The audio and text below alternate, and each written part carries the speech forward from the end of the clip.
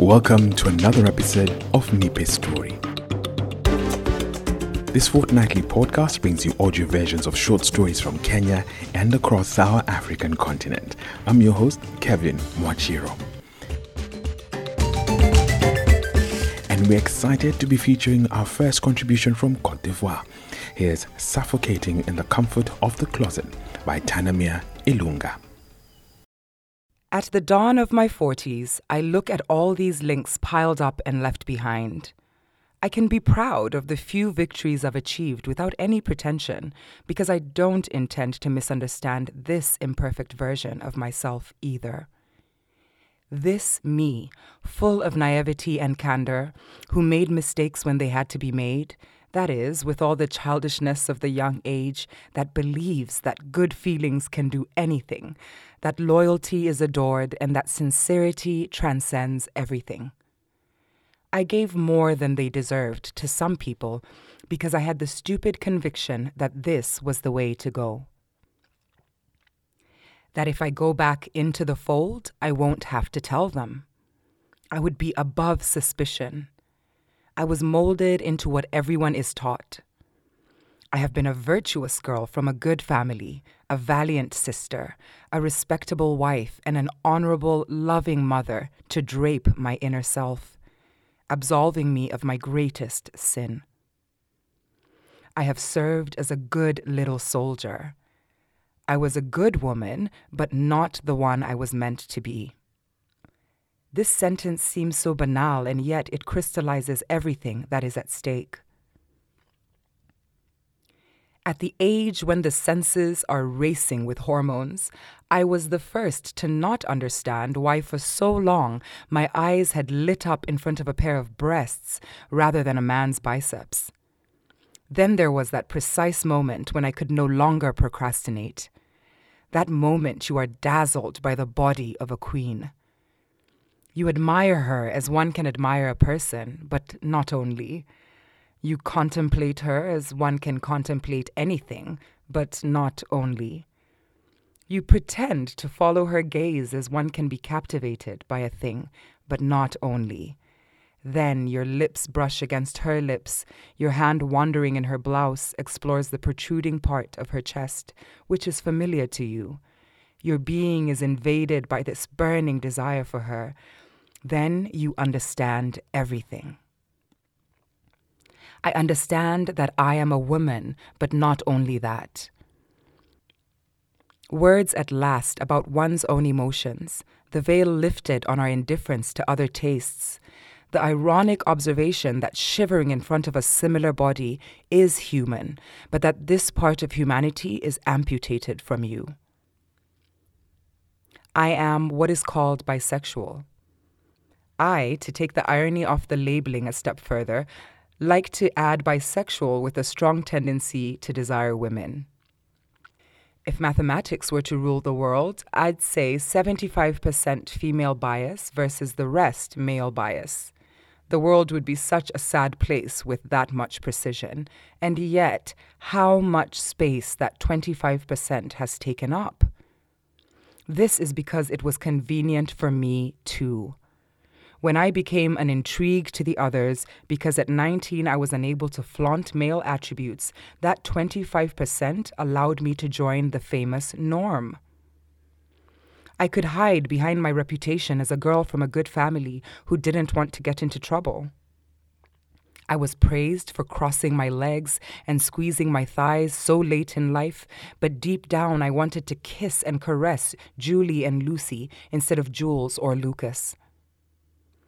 I was beyond suspicion as long as I remained hidden behind the nursery of my faith, cheerfully watered by my mother in a society that didn't give a damn about the ornaments of your own conscience. As long as the supreme injunctions of appearance rather than truth were respected. No one told me, I didn't read it anywhere, hear it in any ear, that we were celebrating the day we revealed ourselves. No one I know is jumping for joy at discovering their non-heterosexuality in this world as we know it. Besides, it's quite ironic that we use the expression coming out of the closet when we reveal ourselves to others, Because the day we reveal ourselves to ourselves is sometimes, on the contrary, the beginning of a long life in the closet. We enter the closet consenting to our own assignment. For almost 40 years, I have not been able to find the keys to unlock the closet. I definitely went into the shadows when I convinced myself that a handsome man would free me from my shortcomings, would save me from my sins. I entered the orders. I got married twice before God and men, as if to seal my fate, to tighten the grip of my straitjacket. I had done this correctly, with 2 jewels at the end, which today constitute the only interest of this episode, which lasted for 15 years of my life. I was definitely above suspicion. Who would look for a woman who loves women underneath the trappings of a respectable wife and mother? I could not have any deviations. Then came the moment when the uniform of social respectability no longer fit. There was more and more to give, too much of myself to cut off. The straitjacket had to be forced through. So I left. Not only because I was wasting away from not waking up with a woman. It didn't matter consciously at the time. Only later would it become vital to reclaim my identity, to grasp it, and to try to escape from that closet in which I had obediently settled and where I had put the soft cushions that kept me snugly inside. Apart from the rare moments of naive optimism when I thought I could show up in front of them and face the monster I would be in their eyes if I told everything. Most times, the deeper I was pushed into that cage, the more room I created for myself to stay there. All these years, I will vacillate between the intolerable weight of this heavy secret and the vain hope that no cataclysm will occur if I feel like shouting to them what I am. To my mother, who is busy making her devotions and who decides what is either good or bad without any nuance. To my brothers, who are convinced of their virility and who have, like everyone else, this dirty faggot on the tip of their tongue, to this patriarchal system for whom a woman outside the boxes of marriage and motherhood is a pariah. To a heterocentric society that wants a woman to be here and there, and a man not this, but rather that. So I remain lucid on the madness and cruelty of their world. I still have the instincts to survive in their jungle and hold on to what I have in common with them, our humanity that makes me need them. The bubble I have built for myself is only interesting because it floats in the middle of them. From within it, I can continue to feel them existing around me without them reaching me. In order to be a part of their world, I have already had to give up a deep belief, the one that wanted love to be above everything and that our differences should transcend everything. I am one of those whom love can expose to violence, to peril and exile, to death in a society where the rampant passion for God in any costume has exacerbated the rejection of non-heterosexual people. I live in Abidjan. There are worse things, you may say. But there are still homophobic acts and aggressions, insecure working-class neighborhoods, institutionalized social rejection, overt hostility, fear of social fury that makes one feel obliged to despise homosexuals twice as much when one is publicly accused of being part of this community. The existence of a strict criminal law that hangs like a sword of Damocles over homosexuals. How does one come out of the closet in such an atmosphere? I have not been a victim of anything like this because I am also a privileged person who can afford the means of circumvention that others cannot. Even if we are safe from anything, I remain well hidden in my closet from where, nevertheless, I sometimes have to take in my face some violence from relatives and friends bathed in this general atmosphere of homophobia, far from suspecting that everyone around is not them. I hear the acerbic voice of the good friend who tries to appear open and tolerant with debates like, I like gays. I have gay friends. If my friend was a lesbian, I'd still love her, even if I'd pray to change her. And I hear this sly rejection, this inappropriate mothering, and I'm ashamed of my own deafening silence, this opportunity I offer her to spout her insanities. Perhaps it's more unbearable to face this hypocritical tolerance than the unadorned hatred.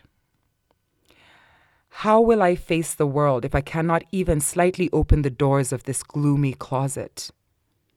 Yet, throughout these half days, I have seen the extraordinary resilience and resistance of courageous and determined people, of famous figures who carry the torch, of targeted militant associations, of committed activists who refuse to let them bury us under the rubble of their fierce hatred and primary rejection.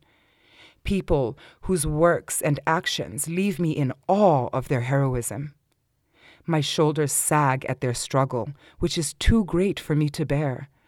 I have already spoken out because I was a woman, because I was black, because I was a foreigner, and also because I come from a modest social class. Speaking out for my sexual identity would be the ultimate struggle. Will I make it? It took me 20 years to accept myself and tell myself the truth. Every feminist commitment to more rights for women, every involvement in foreigners' and migrants' rights issues, every interest in anti-racist and minority issues that I have carried have all been, in the end, perhaps unconsciously, roundabout ways of approaching the advocacy for the rights of life for non-heterosexual women. How I wish all these actions would make up for my cowardice in not also taking part in the fight for the rights of one's sexual and gender identity. For now, I try to bring what I know how to do, to take my pen, even if my wrist is more hesitant and my hand trembling. I try to distill between 2 lines, 2 verses, 2 rhymes, 2 metaphors, and words to take my share, while waiting to find the strength to join those freedom-loving utopians who would give anything to see the rainbow sparkle in the firmament. I am trying 20 years later to build myself, to become me. I will finally dare to stick my head out, to make these stammering confessions, these sometimes pathetic, sometimes spontaneous confidences to a few trusted friends who will be the guardians of what is still a secret, even if, in the end, the choices I have made in my life still put me above suspicion. Today, I try to create air spaces in the recesses of my closet, and I celebrate the rare audacities that make me go towards those I desire, covet lewdly or lovingly. I think I'm at a beautiful stopover in this long journey that has made me reach a star, even if I don't know how to deal with a star that has marked out its contours. She herself is damaged in trying to repair herself, impregnated with the same crazy guards, which are to remain discreet, not to make waves, to hide any clue which could be unmasked, to remain vigilant and hidden. It's all logistics. It's all retention. No path is linear, and neither was the one that led me to her. I wasn't used to recognizing this feverishness in myself, this vulnerability due to my inexperience in this world of women that I have never wanted to face because I didn't want to recognize myself in it. I always liked to be on familiar ground, to control, to master, to give the right measure of what I wanted. But this time, it was me who was leaving on sight, who was losing my resolve. And yet, I only wish for one thing because I feel I'm in the right place, to keep her in this world that doesn't want to hear from us. It is with her that I feel equal, and that is what I must keep from the world.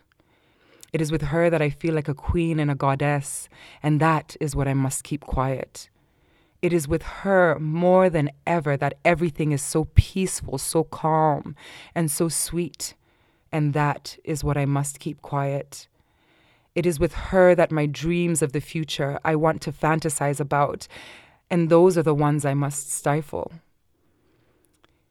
It is the only tale with 2 fairies and no Prince Charming that I want to tell, and that is the one I must keep quiet about. It is with her that I want to fall asleep and wake up every day, to relive it again, to relive it whenever we feel like it, without the world between us, without distance between us, without our priorities between us, without our past and our fears between us. I know that this would require each of us to stand up against so many mountains, to give up so much, to deny so many loved ones. But none of these obstacles made me afraid of this sweet, waking dream I hope to have with her. I close my eyes and I can reach in the middle of a clearing near a stream on the side of a mountain, this lost cabin in which we both dream of ending up embraced in the dampness and the traces of these sheets testifying to our exchanges, without having to finally put the locks on the lock to prevent any interruption. I hope that this place of love and possibility will one day exist in this Africa that is our home, without forcing us to dream of elsewhere just to be able to live at last. I want to dream it, if not for us, for those who will follow. Suffocating in the Comfort of the Closet was read to you by Aya. Tanamia Ilunga is the pen name of the writer. This is the second contribution we're featuring from the upcoming book, Wedged Between Man and God. The anthology carries true life experiences of queer West African women. Wedged Between Man and God aims to create awareness about the endangered condition of queer women in the region who are persecuted daily for their sexuality. It is edited by Unoma Azwa and is set for release later this year. Unoma Azwa is a college professor, and she recently concluded a book project on the lives of gay Nigerians titled Blessed Body, Secret Lives of LGBT Nigerians. Her memoir, Embracing My Shadow, is the first lesbian memoir from Nigeria. She's also the recipient of several writing awards. A Nipe Story is available to download on AfriPods, the platform for African podcasts, and also wherever you get your podcasts from. Please write a review and rate the podcast and tell your networks about Nipe Story. You can follow us here on SoundCloud, on Facebook, we are Nipe Story, and on Twitter, our handle is Nipe_Story. Nipe Story is a Finger Piano production.